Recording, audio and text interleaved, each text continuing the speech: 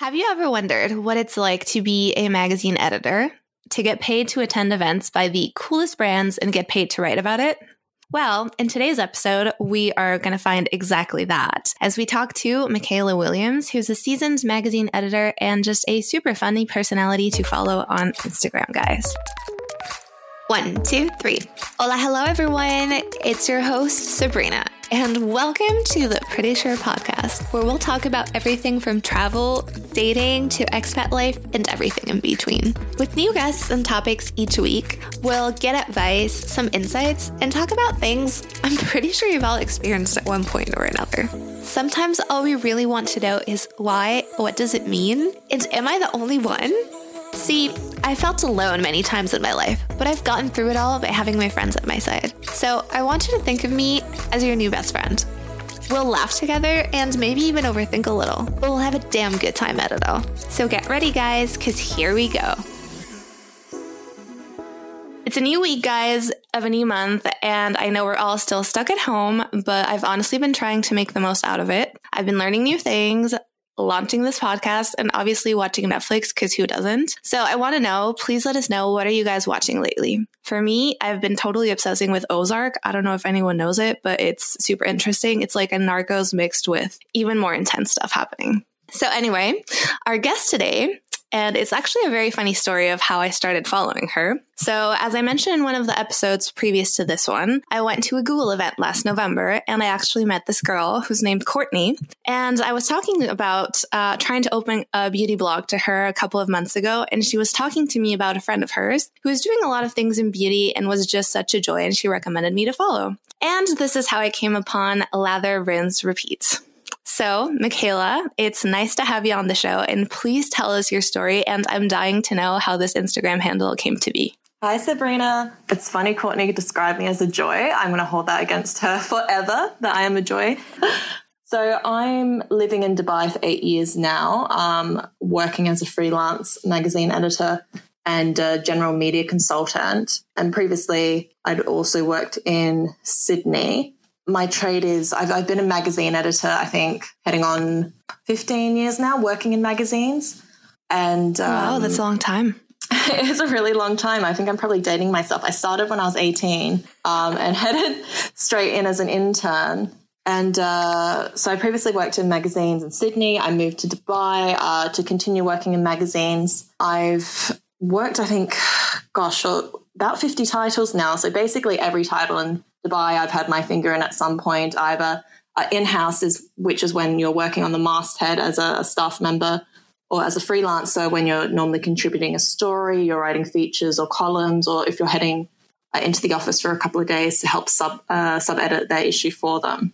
Wow, that's amazing. So you're originally from what part of Australia? I'm from Adelaide, which is in South Australia. It's a lot of people, they either know it and they're like, oh my God, why? And I love Adelaide, it's great. Or they're like, I literally have no idea where that is. Is it near the Big Rock? Is it near the Opera House? It's one of those cities where it's a capital city, but it's not a super well-known one. I'm dying to go to Australia. I'm honestly just waiting for this lockdown to finish and everything to go back to normal. It's been on my bucket list for years. Yeah, I feel like Australia is one of those countries. People go there and then they just never come back. Like I have so many British friends who, I don't know why it's always the Brits. The Brits go there, they do like their little 2-week stay, and then they come back to Dubai and they're like, yes, I met a guy there in Australia and we're going to go like get married in 2 days and I'm going to live in Australia now. I'm like, oh, okay, cool. I feel like that's the way to go. Yeah, you need an Aussie guy. The Aussie guys do it better, to be honest. So what actually made you move to Dubai? Was it a job, or were you just like a bit tired and wanted something new, or how did you end up in Dubai? So my boyfriend at the time, Luke, I met him in Australia, in Adelaide. We're both from Adelaide, and I met him outside the pub toilets. And we dated for a couple of years in Adelaide. And then when I finished my journalism degree, I moved up to Sydney, because obviously that's the publishing hub for Australia. It's where all the big publishers were. Yeah. Because some of them are closed now, but it's where they were. And he works in project management. So he ended up moving up to Sydney for me. We were there about 4 or 5 years, just under 5 years. And then he always wanted to move to Dubai. Dubai was kind of his a holy grail, for lack of a better term. I don't want to say his mecca, but he's very much always considered Dubai kind of the peak for his type of work, because he's involved in like new builds and fitting out restaurants and like just, you know, that bigger, brighter, shinier kind of building style. So he moved over to Dubai for about 6 months to kind of test out the waters. And I was a bit hesitant because I know I didn't know what to think of Dubai. It's not something where if you're from the UK, it's people come here on holiday. Like it's a really long way from Australia. Yeah. So at the time I was like, you know what, I'm going to see how you feel about it. And, you know, if you can find a job there, you love the job, I can find work there, fine, I'll move over. And then one day he calls me, he's like, yeah, hey babes, I'm going to start my own company so in Dubai. And I'm like, oh, okay, well, I guess I'll come over then. So I moved over, and I think my first 2 weeks, I ended up getting a job with, I think, the major publisher, ITP for Dubai, at a magazine called Good Housekeeping as deputy editor. Which is a bit of a different tack for me. So in Sydney, magazine teams are quite big, or were quite big. So you'd have a department, so like the beauty department, and there'll be like the beauty editor and then like 3 beauty writers and juniors underneath them, and they had like control of that section of the magazine. When I was working in Sydney, I was at Qantas magazine as my first role, and that's where I ended up staying for about 5 years. And I started off as an editorial assistant, where you're kind of helping the editor. You're doing a lot of like the day-to-day tasks, a lot of, I guess, secretarial stuff. And then you kind of have to earn the trust of the editor to start contributing like smaller news pieces, that kind of thing. It was a travel magazine, Qantas magazine. So it's the in-flight magazine for the national carrier. So I started doing that. And then I moved on to my role as the hotels editor, where I have a section on, I guess, just hotel travel, anything hotels related within the magazine. That's what I'd contribute to. So it's a very set role. So anything hotels, that's my section. In Dubai, you have small teams. So when I started at Good Housekeeping, it was my editor, Lena Tallar, who's awesome, like fantastic woman, very good at her job. She was editor. And then it was me as deputy. And then I think we had a designer we shared with a few other magazines. And that was the team. I think at some point... So you basically did everything. Yeah. So it's a kind of... when I sat down with Lena and we're working out our division of tasks, I'm like, look, beauty is my thing. I've done that previously. I've beauty blogged. I've written beauty content for Cosmopolitan in Australia, like the website. I was their digital beauty editor part-time for like a year. Like I've got that. She's like, can you do the fashion too? I'm like, sure. Yeah, okay. I'll try the fashion bit. I'm not one of those innately fashionable people. Like I can appreciate it, and I like the historical aspect of it. I like the referencing side of fashion, how like it will reference for years, like times and periods and styles and characters. Yeah, and there's cycles and it repeats. Yeah, I really like that. I like recognizing like, oh, I know what this is referencing, and I enjoy that kind of aspect. I'm not someone who can be like, oh, I'll put together like these 4 pieces on like a tiny model and, you know, fashion. I'm not that person. Yeah. But Good Housekeeping, I was like, you know what? I can do this. It did end up being like styling or working with like real women, who I think is such a challenge compared to models, because everyone has their own personal style. A model is paid there to just wear clothing, and they will do whatever you tell them to do. Yeah. Exactly. That's their job. But when you're dressing a real woman and doing like a photo shoot, that's like, oh, you know, taking you from day to night, or a makeover kind of thing. Or, oh God, we had a section which was like trying, like, you know, stepping out of your comfort zone. So you'll have like a woman. Oh man, that must have been hard. Yes. So we'll have a woman who'll be like, I'm so feminine, I really wear dresses, but I really want to wear a power suit. Can you like style me in that? I'm like, yeah, sure. So we'll be working with a stylist for this, and they'll bring a bunch of suits, and then half of the day will just be me talking someone into trying on a suit. And like, just put it on. Just put it. You'll look great. You'll look. Just try the pants. Just try the pants for me, please. Oh my God, I have so much work to do. So it became this. Honestly, I'm just thinking now that you're saying that, it must be so hard to actually work at a store and convince people to be like, that looks amazing, go try it.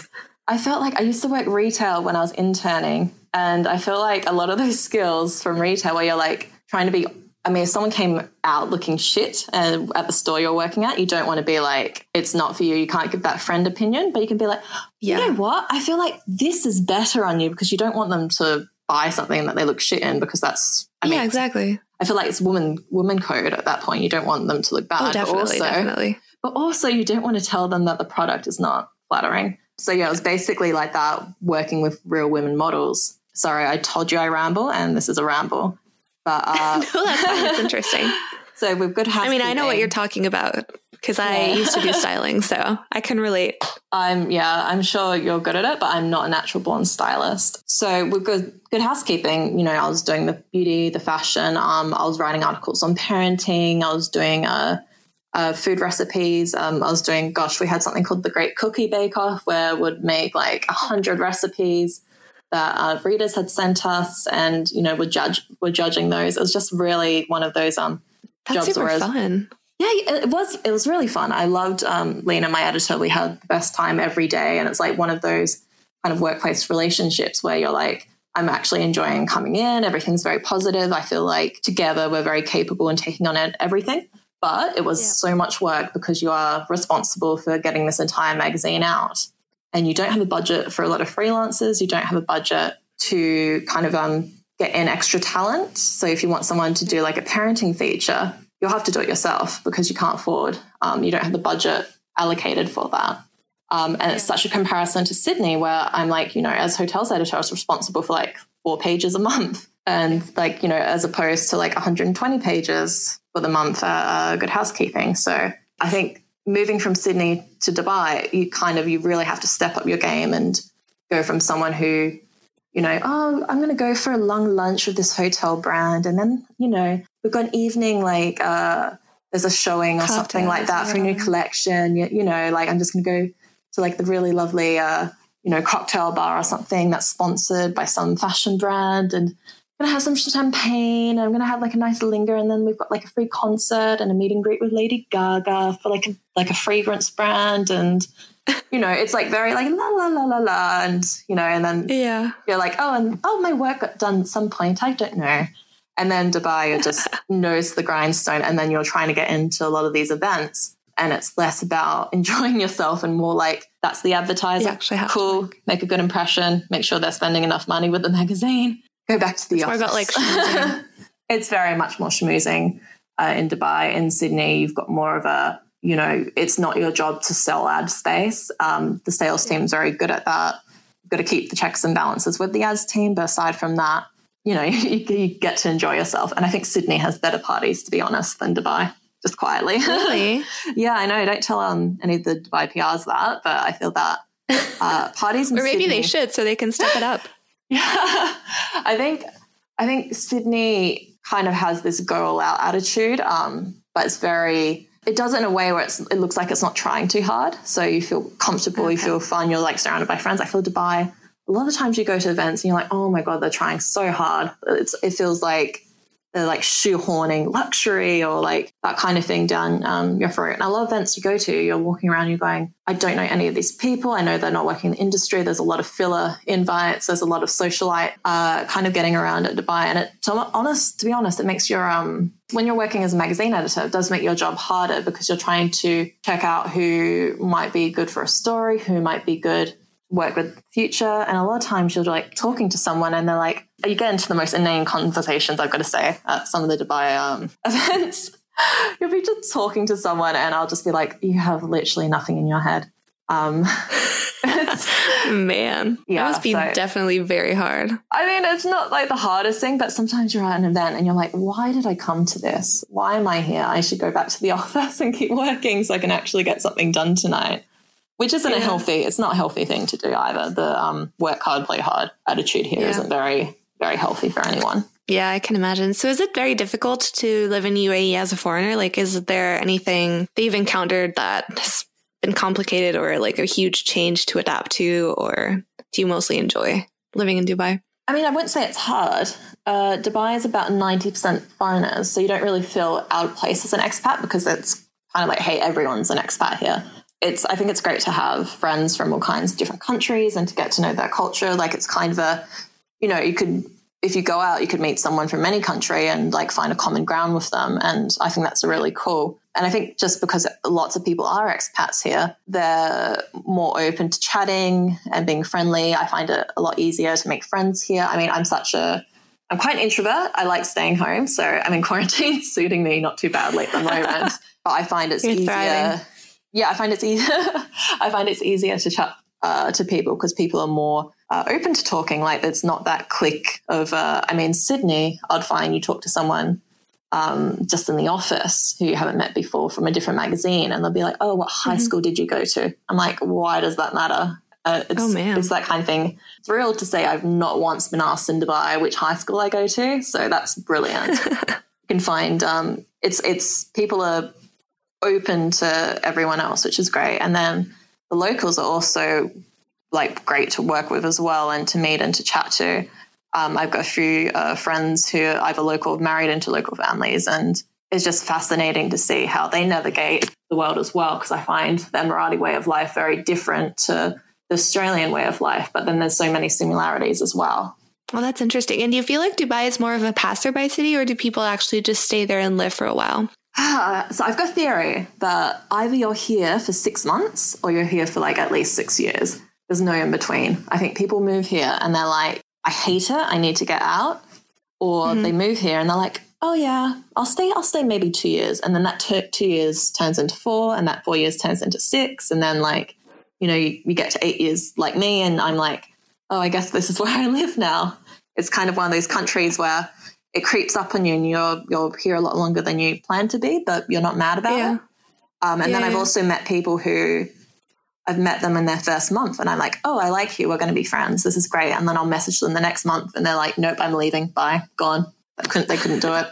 Very drastic. Wow. Yeah, I think it's either thrive or die kind of city.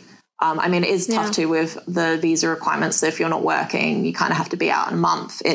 Unless you get another job. So I see how that can be quite intimidating to people who need to have that kind of security. But I also find it kind of exciting because Dubai is so transient with so many people coming in and out. It's also on my bucket list, so hopefully I'm going to be able to go, maybe not this year, but next year. If you're still there, I'll hit you up. No, definitely. We'll have to get shisha. If shisha's still allowed.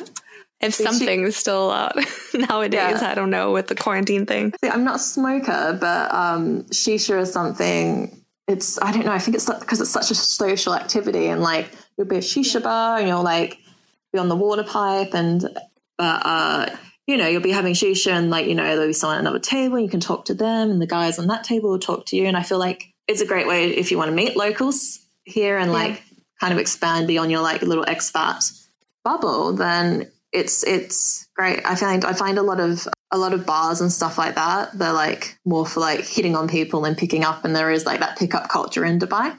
But if you're a shisha bar, it's a lot more chill. So it's kind of like the shisha bar is more of the hipster bar of Dubai. Yeah.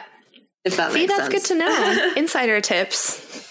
Yeah, go for things you don't learn until you live them. And so how did you actually get into magazines? Did you always want to work in a magazine, or were you just like, I'm studying journalism, I don't know what to do, let's try magazines, and you just end up staying?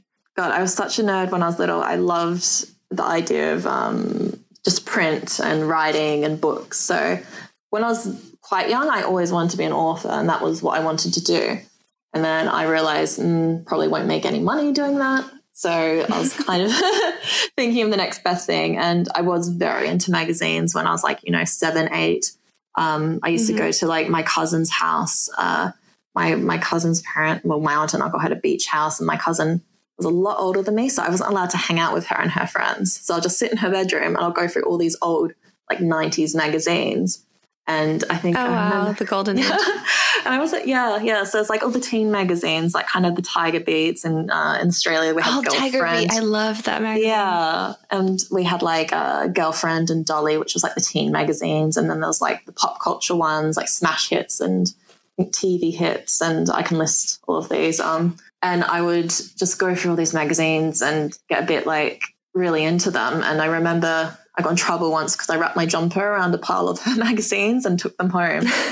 And because I was like 8 at the time and my parents weren't buying them for me. And I chopped them all up and then stuck them onto paper and then stuck them on my wall and like made my own magazine pages, which now I think that is really cringe. But at the time I thought, I was like, yes, this is me. I'm a magazine editor. You knew what you wanted to be. Yeah, I enjoyed it. And then I kind of went through high school and like was working out what to do then. And I find like, it was weird because my high school was kind of like, okay, so you can go do a degree where you become like a lawyer or an architect or a doctor, or you can do a degree and become a teacher. And I was like, oh, okay, well, I don't want to do that. And I ended up, I have no idea how I managed to get a high enough score for this, because journalism, because they only take a few students every year, it's not a big course. Okay. So it's got quite competitive TER, which is like the final high school grading system in Australia. So I somehow managed to sneak into the course requirements for a Bachelor of Journalism. So went through that. I'm a terrible journalism student. A lot of the stuff they were teaching us at the time was all hard news, shorthand, a bit of radio, which I'm fine with, but I'm not a great radio person. As you can tell, I get off subject. I'm not as concise as you need to be for radio. And television I was interested in, and then they'll kind of like, you need to get a bit more camera ready, and camera ready meant getting thinner. And I was like, nope, not interested in that. That's crazy that they mentioned that though. Oh yeah, they were very like, we had someone who was like a news anchor as one of our instructors, and they were very much like, okay, so if you're a woman, you should be this high and this like weight. And I'm like, okay, well, I'm 6 foot. And like my weight is kind of applicable to a woman who's like normal build and 6 foot. I'm not going down to that weight that you need. I mean, I'm glad they're so upfront about it, but at the same time, I'm like, yeah, that's bullshit. So I'm not doing it. Yeah, totally. And I end up just heading over to Sydney, sleeping in a hostel and doing work experience for a couple of weeks at a bunch of different magazines. And I was kind of there, and I was sitting in this office, and just everyone was so cool. And so like these girls just seemed so together, and so like, Devil Wears Prada wasn't out then. It wasn't a thing, but it was very much that kind of sense of like, I was like, wow, this is like a completely different world and I want to be in it. I was very fascinated by how everything went. I mean, I was intimidated as hell, but I was like, no, magazines, this is where I want to be. This is very cool. And you get to write about all the things which I like these are my interests, and you get to write about them. I'm not writing about like hard news, whereas like writing about traffic infringements or like a new council meeting or something like that. I'm like, no, like people are writing about like boys and lipsticks. This is great. This is exactly what I want to do. So, God, I did work experience. I did a year of unpaid interning, which was so valuable, but also like, I don't think I slept for basically a year. It was, wow. Yeah. You must have really loved it. Yeah, I think at the time I was interning at Dolly Magazine, Cosmopolitan, Who Magazine, and then occasionally at Marie Claire, which was great. And that was across several different publishing houses. And I was just applying nonstop. Every time a role came up, like a junior position, I would apply for it. And it became really frustrating at a point, because I'm right there. I'm working with these people every single day as like an intern. Like they know you. Yeah, I was probably too enthusiastic to a point where I was kind of like, guys, like, do you need help? Do you need help? Do you need help? And at the time I thought I was being helpful and enthusiastic, and now I'm kind of like, oh my God, just go make some photocopies, Michaela. Just, there's sometimes the helpful intern is the annoying intern. But at the time I was very enthused. I mean, I was just excited. I was just like, can I clean your boots? Like, I remember taking someone's like personal like dry cleaning in for them at some point, and like I did like just dumb stuff. Like there was actually a bit of a scandal while I was there where another intern, there's a editor at Cosmopolitan for a while who's quite notorious now, and at the time she asked another intern to go get a banana or something like that for her child from the supermarket, and the intern came back with a banana, and the banana was too ripe or not ripe enough. It wasn't the right kind of yellow, and was screamed at and sent back to get it. And that was the big scandal at the time. And I'm just like, this Michaela, the smug intern, I'm sitting there going, I would have picked the right ripeness of banana. And now I'm kind of like, no, that's crazy. That's actually insane. But that's kind of how I guess the hierarchy were. Like editors at that point were kind of gods. Anyway, so especially when you're younger, you can't really tell, right? Like you feel like, oh my God, I'm so excited to be here. Like I'll do whatever. Yeah. You're like so enthused. And I think at the time, because I was interning and there's something like a editorial coordinator position that came up at Dolly Magazine. And I'm like, I've basically been doing this role for free for a year. Like I'm so going to get this. And I went and sat with an interview with the editor, and the editor's like, yeah, so we've kind of already picked someone, but it's nice, like you're enthusiastic about it. And I'm like, are you serious? And then I like spoke to like one of the writers who had been working with and just basically been doing all their stuff for a year. And she's like, babes, it's all about being at the right place at the right time. I'm like, how am I not at the right place, right time, right now? Like, are you serious? I've been here for a year. Yeah, I'm like, I've been here a year. But luckily I said, look, you need to like change what you're doing. I knew my work was good. I knew I had the right attitude, obviously, probably too much of the right attitude. And instead of just applying for all the women's magazine titles, I started expanding. I started looking at travel titles. So Qantas magazine was the first role I applied for that wasn't like a strictly women's or fashion magazine title. Yeah. And I applied for the editorial coordinator role there, and I got it. And I was shocked, absolutely shocked that I got it. But I was just so thrilled. Like, I kind of felt like 4 years of study and then a year of interning finally coming together. And I mean, obviously I got paid basically nothing, but I was, at this point, I was like, I'm so happy to be here and be noticed and be doing You're what doing I it felt for like. the title. Yeah, it was kind of, and now I kind of like sit and go, God, Michaela, like, because I've turned down titles that I dreamt about like 15 years ago. But at the time, like, it was like the best feeling ever. It was just like that first kind of, those bubbles I think you get inside where you're just so excited you can't sit still. I was like, literally my first day I was at my desk like wiggling. And just looking at, I was just like, oh my God, everyone in this room is so smart and so like cool, and these are the best writers. And I mean, I still stand by that. I think some of the writers we had at Qantas were just so excellent. I was so privileged to be able to learn from them, not just the ins and outs of writing styles, but also how to edit really, really well. So Sydney, very, very, very tight on like sub-editing. And then Dubai, I mean, I've gone in now for magazines where I'm doing sub-editing. I like to read through something 7 times before I approve it. Yeah. Yeah. And I mean, I know I can do a better job than most people. Yeah. Just it's not being cocky. It's just kind of the point where you're like, aim look, to have the level of confidence you have. It's not misplaced. It's kind of something where you go, look, I know I'm good at my job. I know I'm very good at this. Yeah, totally. Sorry, So it's really boring to talk about sub-editing. No, I have a lot of feelings about sub-editing. I feel like not many people talk about those things when they're writers. They're just like, yeah, my work, blah, blah, blah. But they don't really talk about all the other types of work that goes with actually putting a text out. Because like you said, it's important. And even I've done it at some point where like I'm writing something and then I feel like it's perfect, but then someone else is like, oh, maybe this part should go like a little bit higher because it would make more sense, or like it makes the flow. And then you read it and you're like, oh yeah, that's right. That makes so much more sense. Yeah. It's the least glamorous part of magazines, the backbone of it. Like if you don't have good editing, it's just an amateur operation. It's something where, you know, when you look through something and there's a typo and you're just like, well, this has ruined everything for me. Like you can't take something seriously if there's like, even like social media, if I'm looking at someone's captions, and I see this too with like brands and they've got a typo and I'm like, guys, come on. It's like, so I think it is, it's something too. You spend the most time sub-editing. And that's crazy. I stand for sub-editing every day. So what area do you prefer in magazines? Are you more keen to do beauty, travel, fashion, just any type? Like what's your favorite? So like I've said before, I've worked across so many, I guess, fields and niches, and you kind of have to be an expert in everything if you're writing for such a wide range of titles. I do love beauty though.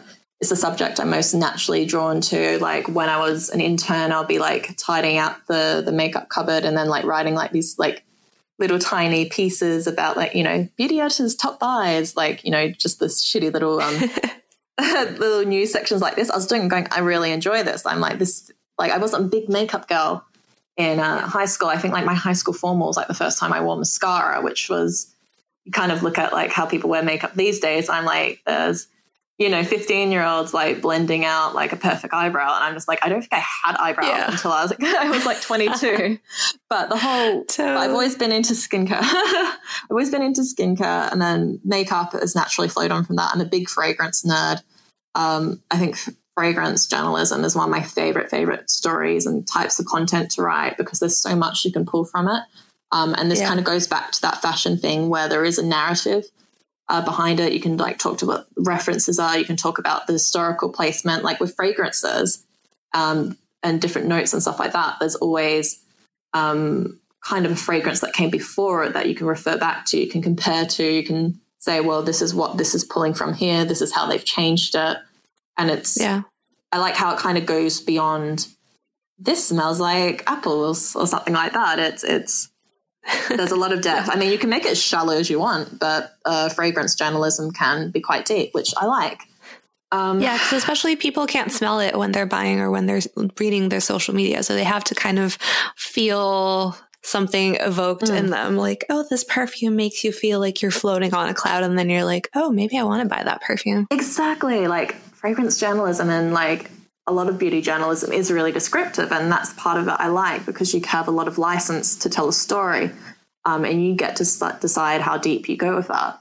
I mean, I always have a soft spot for travel writing as well, because that's where I started. And it's, again, I think very similar. Like, it's a weird line to draw, but if we're looking at descriptions and like, you know, how much license you have to tell that story, travel writing and beauty writing can be very similar, because you really have to weave a narrative that draws the reader in. Like, they can't smell the fragrance, they can't be on that beach with you, but you can kind of recreate the sensations of both. And I do really enjoy that. And I've got to say, like, travel writing is amazing because of the travel perks. it's I mean, I living the dream.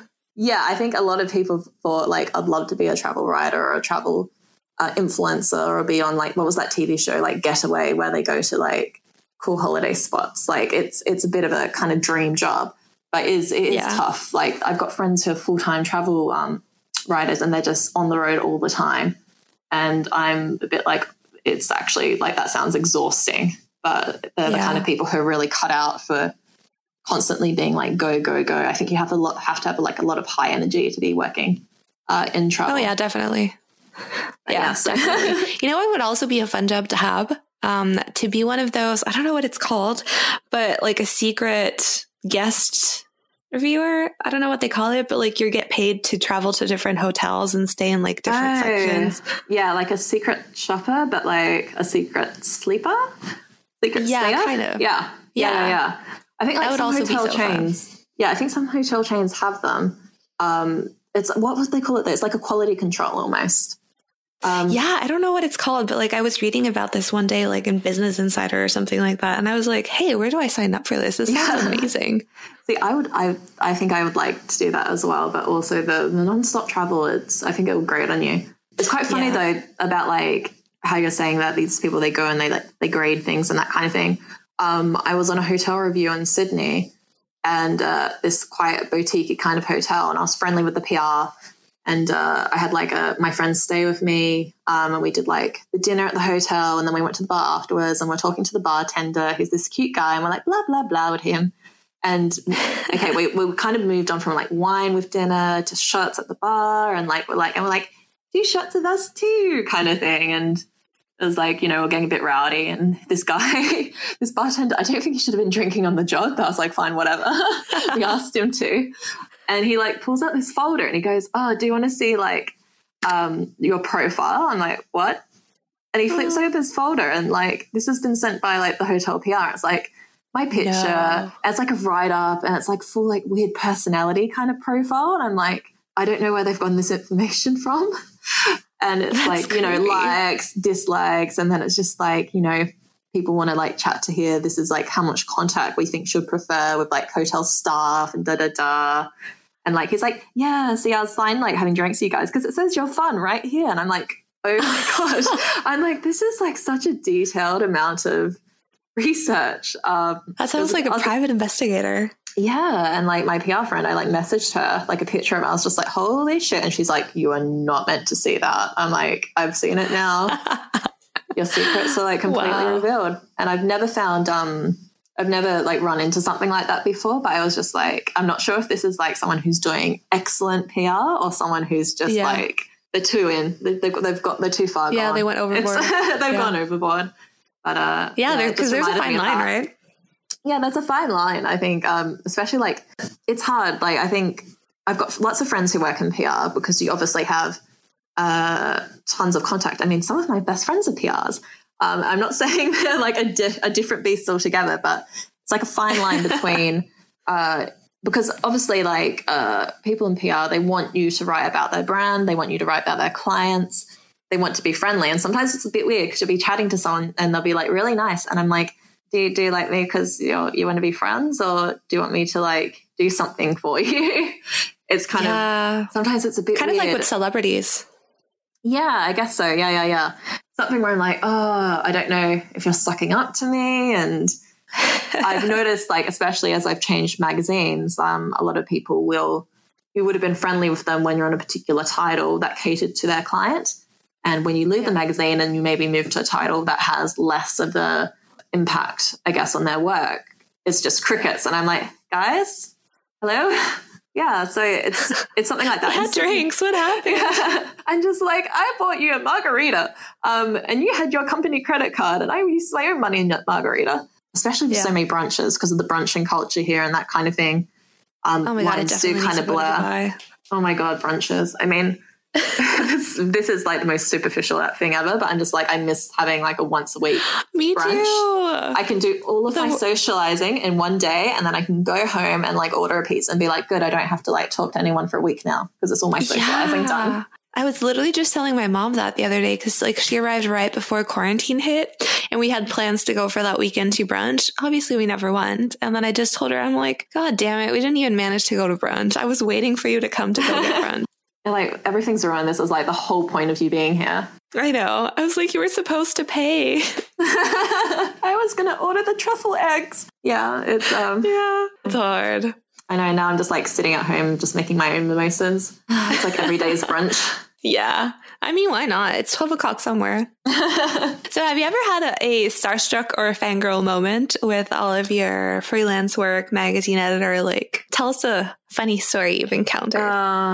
So, I mean, you work with a lot of, I think it's quite funny because I work with like a lot of celebrities who I don't care. Like it's especially sport celebrities or like things that's maybe like more of a people who have more my partner's interests. Like he would be very starstruck by like a rugby player or something like that. And I'll be like, hi, let's go get a drink. Like that, which I've done to him before. He met like a rugby player that got these awful unisex toilets in Sydney. And I just had a conversation with will.i.am, who was really nice. And I was just like, babe, it's will.i.am over there. Oh my gosh. In the toilet with us. And like, I don't know how to describe these toilets other than it just sounds freaking weird. But I was like, he's just over there. Like, and Luke's like, I'm talking to like blah, blah. And I'm like, oh, hi, do you know each other from work? And Luke's like, he's the captain of like the Queensland rugby team. And I'm like, oh, cool.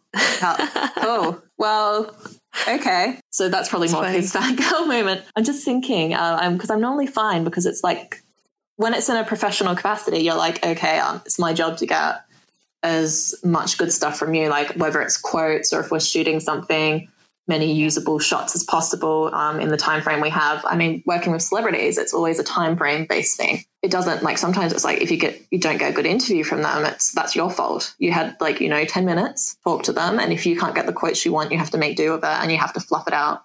Like sometimes I see interviews with people who I know are like notoriously difficult to interview, and the entire like article would be like describing like the hotel room that they interviewed in or like their outfit, and like you see that and you go, oh, this was a bad interview. Is that kind of thing. And just so when it's in that professional capacity, you're kind of under pressure, so you don't have time to be starstruck. But I'm thinking, how's that, God? I'm not embarrassed by this, but I'm like blushing thinking about it. So I'm normally able to hold it together. But I was a bit starstruck when I met Cate Blanchett at a cocktail party for the Sydney Theatre Company, which she was, I think, the director of at the time with her husband. So they had the opening season play and then they had the cocktail party afterwards. And you're just cruising around. And the magazine I was at the time, she was ambassador for the airline. So she was our cover star for that to tie into, I mean, this is why I was at the event because of the magazine we'd shot her. And I was just like, just turned around, Cate Blanchett's there, and I'm like holding my lamb chop, like a little lamb cutlet. I'm holding a lamb cutlet, and then I've got like, my champagne flute in the other hand. I was just like, oh, okay, it's so nice to meet you. I'm just like, it's Michaela from the magazine. Like, thank you so much for being a cover star this month. And she's like, oh, great. She's like, I thought I might run into someone from Qantas. Oh, this is great. And I was just like, yes. And then we I asked some painfully obvious questions about theatre, proving I had no idea what I was talking about because I didn't. And then she's just like, oh, and what's your role? I'm like, oh, hotels, but I'm a beauty editor as well. And she goes, oh, I should have guessed you're a beauty editor. Lovely skin. And I died. I died on the spot. And like Luke, my partner, was next to me. He jabbed me in my rib cage because I think I went like that. And by the time I could respond, she was like literally being led away by the arm. I was like, bye, Kate. It was just, oh my God. It's like the best compliment of my life because she's like she looks like her character from Lord of the Rings. She is glowing and gorgeous and, you know, like my height, she's tall. So I was like, oh my God, I can actually look you in the eyes. But I just felt it was like one of those experiences where you're like, this is the best thing ever. But also I am intensely mortified by my reaction because I have no chill. I thought I had chill, but it turns out like I am chillless. It was just, I feel like there's this one celebrity that if you meet, like you just lose it. Like you feel like you can be cool and then you meet them and you're like, yeah, actually just kidding. I cannot be cool. Yeah, it's just the only other people I think I've met, I met Hugh Jackman for like all of 2 seconds as a shoot. I came in and he was shooting for a men's title and I didn't realize I went into the wrong studio. And I walked into... Best coincidence ever. I know, and they were taking break at the catering table and my friend who was the editorial assistant at the time, she's like, come here. I was just like, she's like, Michaela, do you just want a baguette? I'm like, yeah, sure. She's just like, oh, have you met Hugh? And she's doing this. She was doing this just to show off. I was like, hi. Like in the most probably, I think I was like 21 and just intensely awkward.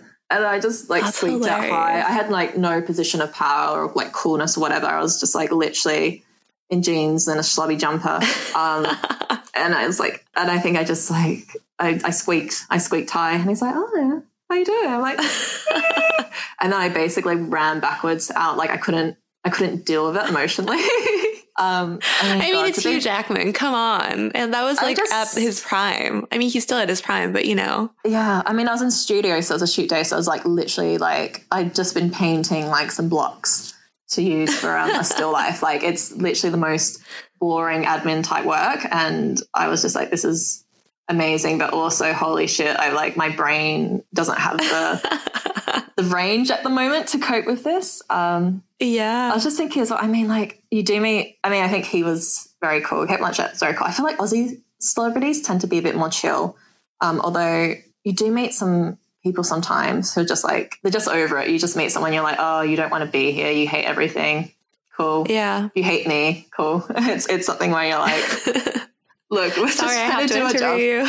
Yeah. Like sometimes you just want to shake someone and be like, look, we're all here to do a job. You make so much money than me. And I also have to be here. Like, just come on, just play the game. Just be like graceful. Give me something. Yeah, I've like sat in a few interviews before where it's just been not great. I won't say names, but there's some people who are just, I'm just like, come on, you're meant to be pleasant. Like your public persona is someone who's like fun and cute and but you're just like a nightmare. There was one title the fashion title was shooting with a supermodel for a cover story. It was quite a big deal. And I was in there and like everything was on time. All the looks were there and being steamed. We had some jewelry there, which was like under guard. It was all very like everything was going fine. And then her assistant comes up to me and the editor I was working with at the time and says, she's really, really unhappy. And if her crystals aren't here soon, we're leaving. And we're like, her crystals? Like, what?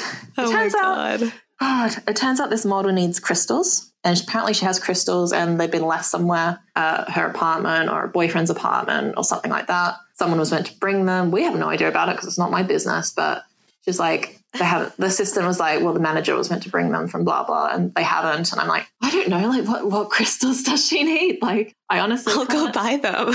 Yeah, like is it? No, it's special crystal. Like it's rose quartz that was blessed by something and something that was like warmed by like the Himalayan sun. And I'm just like, Jesus Christ, like holy shit. I'm like, come on, you're getting paid so much just to like stand there and look pretty. Just do it. You don't need the crystals. Like if I had crystals, can I look like you? Like I don't know. Anyway, like I ended up secret.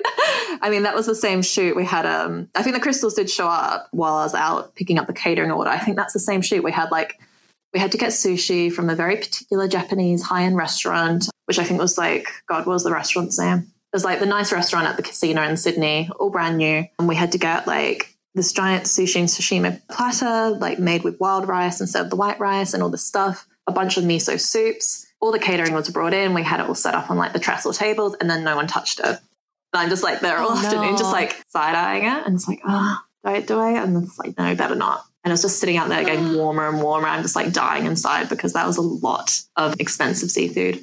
And I think the model like sipped miso soup. And I'm just like, dude, why did you need so many crab legs? Like, it was very particular. So somebody get me a crab leg stat. I mean, this would never happen in Dubai because I don't think magazines have the budget now anyway for these kind of production costs. But in Sydney, when I was starting out, it was kind of coming off the tail end of that really peak time. So everyone had tons of money. There was tons of money for like production values, for doing any kind of shoot, any kind of story. You'd get a budget where you can really have fun with it. And, you know, you could expense everything, which I think also is why magazines maybe aren't doing so crash hot now, because you have a lot of people who are used to. It's crazy. Yeah, that's a whole nother story. So is there something you wished you'd known when you were younger that you were just starting out in magazines? Like, is there something you wish you could tell your younger self, Michaela, and be like, yo, you're being dumb, stop that? I think this is something I'm still struggling with, but I've identified it, which I think is the main thing. But I think it's really, it'd be really important to tell my younger self that it's okay to say no to things. And like I said, I'm still reminding myself this. When I first started, I had it drilled into me that any opportunity is a good opportunity. Like, you know, what if I don't take this extra work experience on, maybe I'll miss out on a future career. And now I know this is like a toxic mindset. I worked a lot of gigs early on that kind of took advantage of when I was like in my late teens, early 20s, of like how young and green I was at the time. And I think also kind of gendered. I think a lot of women agree to extra work because they're trying to be helpful or agreeable. They try and go that extra mile to try and impress and be shown as like a team player. Even now, like, I mean, years on, I can pick and choose my clients now, and I am really picky. But you can still run into those people who want your work, who recognize actually you do a great job, but they don't want to pay for it, or they don't want to respect your authority on something. If someone can't show me they've got a proven track record of being, I guess, not trustworthy, but like knowing their shit. It's like I'm happy to work with people who admit that they don't know what they're doing and they want my help. And I'm like, great, I can help you. But I won't work. I'll say no now to people who trying to take advantage of my experience, but they're not going to reimburse me for it. Or it's kind of weeding out, I guess, the frauds. You know, it's fine not to know what you're doing, but don't act like you do. And don't try and impose on other people who do know what they're doing. It's that kind of thing where I'm like, no, Michaela, you need to say no to these people because it's just negative energy. It brings your work down. You get frustrated because it's kind of like screaming at a wall. Like when you know you're right, you know you've done the right amount of work, everything's correct, and you have someone going, can you remove the little lines from the pages? I'm like, the hyphens? And she's like, yeah, I don't like how they look. And I'm like, no, that's punctuation. It's no, they should stay.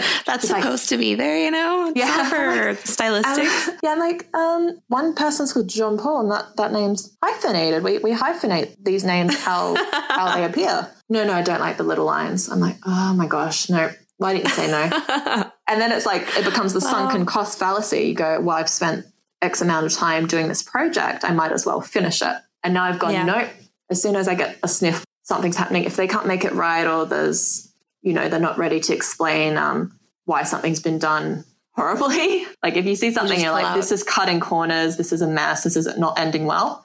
I just go, look, I've given you a chance to fix this. I'm going to withdraw. And I'll just eat the cost of withdrawing because in the long run, it's a lot less. I think just for as well, sanity, totally. For your sanity, and I think also for your self-respect. And this is something I tell a lot of people now who ask me for advice about, you know, where they should go and what they should do and like how much work is enough. Like I think journalists and writers and women in particular, like not happy to work for free, but they see it as investing in their future. They go, well, if I work for free now, then maybe they'll pay me later. I'm like, no, that's not the case. They will not pay you later. They'll keep asking you to work for free because you did it once. They assume you'll do it again, and you get dragged into like this self-fulfilling cycle where you just work for free over and over again. So I just tell people to say no and to like learn to value your own work. Choose a way to value it. If it's you value your time, your amount of words you can do a day, what you bring to a project, and then tell other people this is what my work's worth, and don't settle for less than that. Yeah, know your worth. That's the most important thing. I feel like many people don't realize that, or they feel like they don't have the right to because they're just starting or something. But like you said, it's always super important, because just because you're starting doesn't mean that you're talented, that you know what you're doing. Yeah, it's something like, I mean, as an early intern where I had like nothing on my books, I'm kind of like, I am getting something from this because I am getting a byline. I'm hanging out with people who know what they're doing, who are very, very successful at what they do. So I am learning, and that's what I'm gaining from this. But I have people who are like, they've got a few bylines now, they've written for titles that hold a lot of weight, and they're like, oh, you know, this magazine wants me to write for free. And I'm like, well, no, like you've shown that you can, so go do it. It's something where it becomes,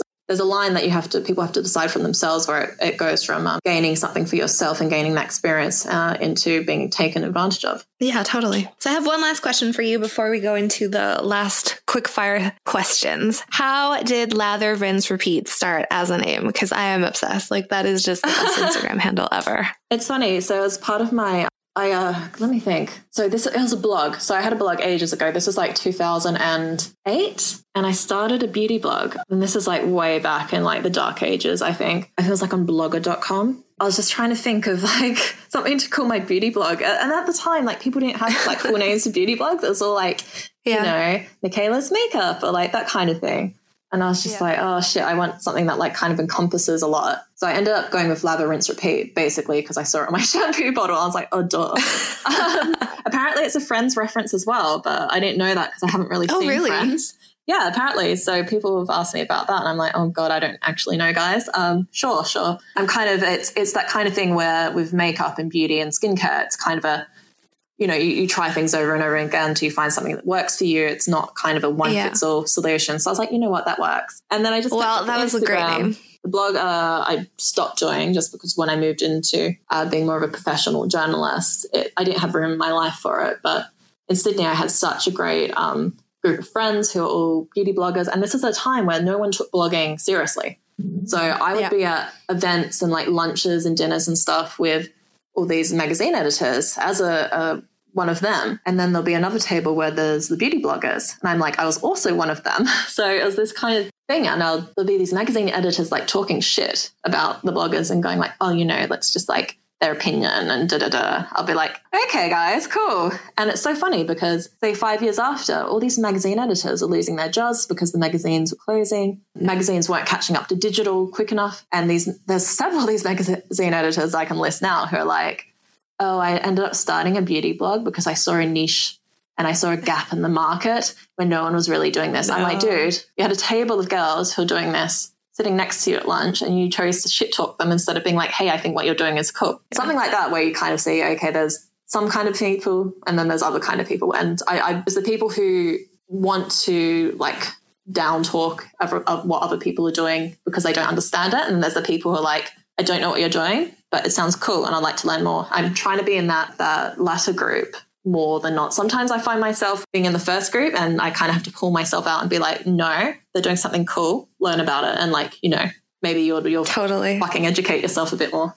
No, totally. I feel you. I've been there as well. And I still deal with it. Sometimes I'm like, I hear something someone's doing and I'm like, that sounds weird. And then I'm like, but wait, somebody could have said what you're doing sounds weird. So like, let's just ask them why they're doing it, what it consists in, and then maybe learn something. Yeah, exactly. I think magazine editors were quite threatened by blogging and digital writers early on. And this is a part of why there's been issues with magazines continuing, they've been closing because they didn't embrace the digital age sooner. And I'm just like, you think back, like, I think back to like 10 years earlier, I'm like, guys, like you should have worked with these people more and maybe like your magazine wouldn't have closed or something would have turned out differently because you need to embrace this change. Like these girls I was working with, Kimmy from The Plastic Diaries and Helen from Sassy Bella and like just all these amazing beauty bloggers in Sydney. They're just doing great stuff and I don't think they've been noticed for it as much as they should have because they're really pioneers in Sydney of the beauty blogging community. Wow.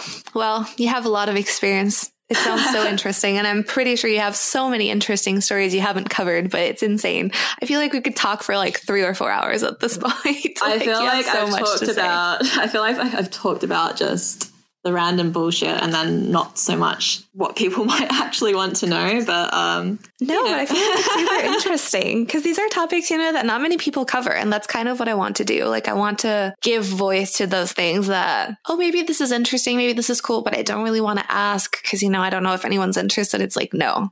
There's someone out there that needs to hear it. There's someone out there that might be thinking about it. So like, this is for y'all, for the underdog. I feel like there's like kind of especially from like a lot of my friends, they have the expectation that magazines and publishing are quite glamorous. I'm like, guys, no, it's so much hard work. And then there's kind of also the thing where, even before I started publishing, I'm like, oh my God, it's just like the girls who look a certain way or wear a certain thing, like, the girls in the Jimmy Choos with their Chanel purse who get hired for these roles. And then, so what, I'll try it anyway. And I found out, no, actually the people who stick around are the ones who are the people you want to know, like the intelligent, I'm saying intelligent and I can't think of another adjective.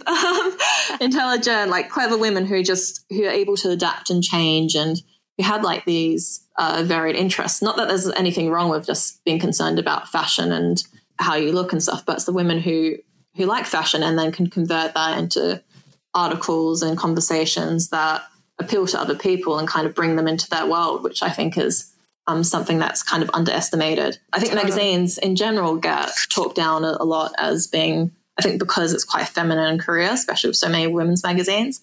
Even men's magazines, you have women working. Like I interned at a men's magazine, a lads magazine. I was there like, oiling up bikini models and like writing like God, I had a whole collection of like really blue off jokes, which I can't repeat in polite society, but like that kind of thing. So I feel like magazines have been dismissed for so long as being, women's work when it's not. It's a really tough job. Yeah. So we're going to end the interview with a couple of lighthearted rapid fire questions. So are you prepared? Shoot. Lipstick or mascara? What do you prefer? I'm blonde. I'm so blonde. I need mascara.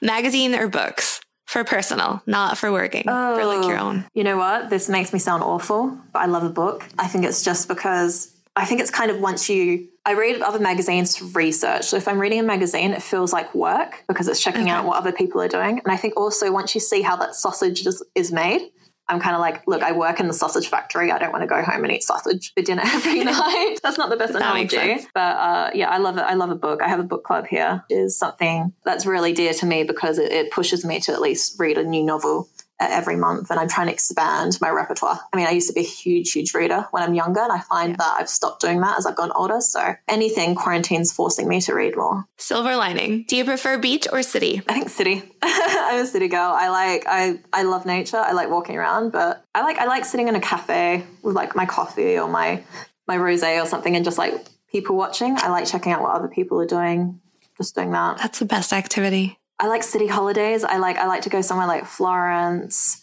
or like Paris and just like get out there and just hit the pavement and just like, do 25,000 steps of just wandering around and just looking. I don't mind going to the beach, but I'm Australian and the beach is kind of like that's what you do on the weekend. It's not like a holiday type destination. That makes sense. Do you prefer cocktails or wine? Wine. I don't have to think about that. Oh, interesting. Wine, yeah. Would you rather watch... Oh, sorry. Go ahead. I just like wine.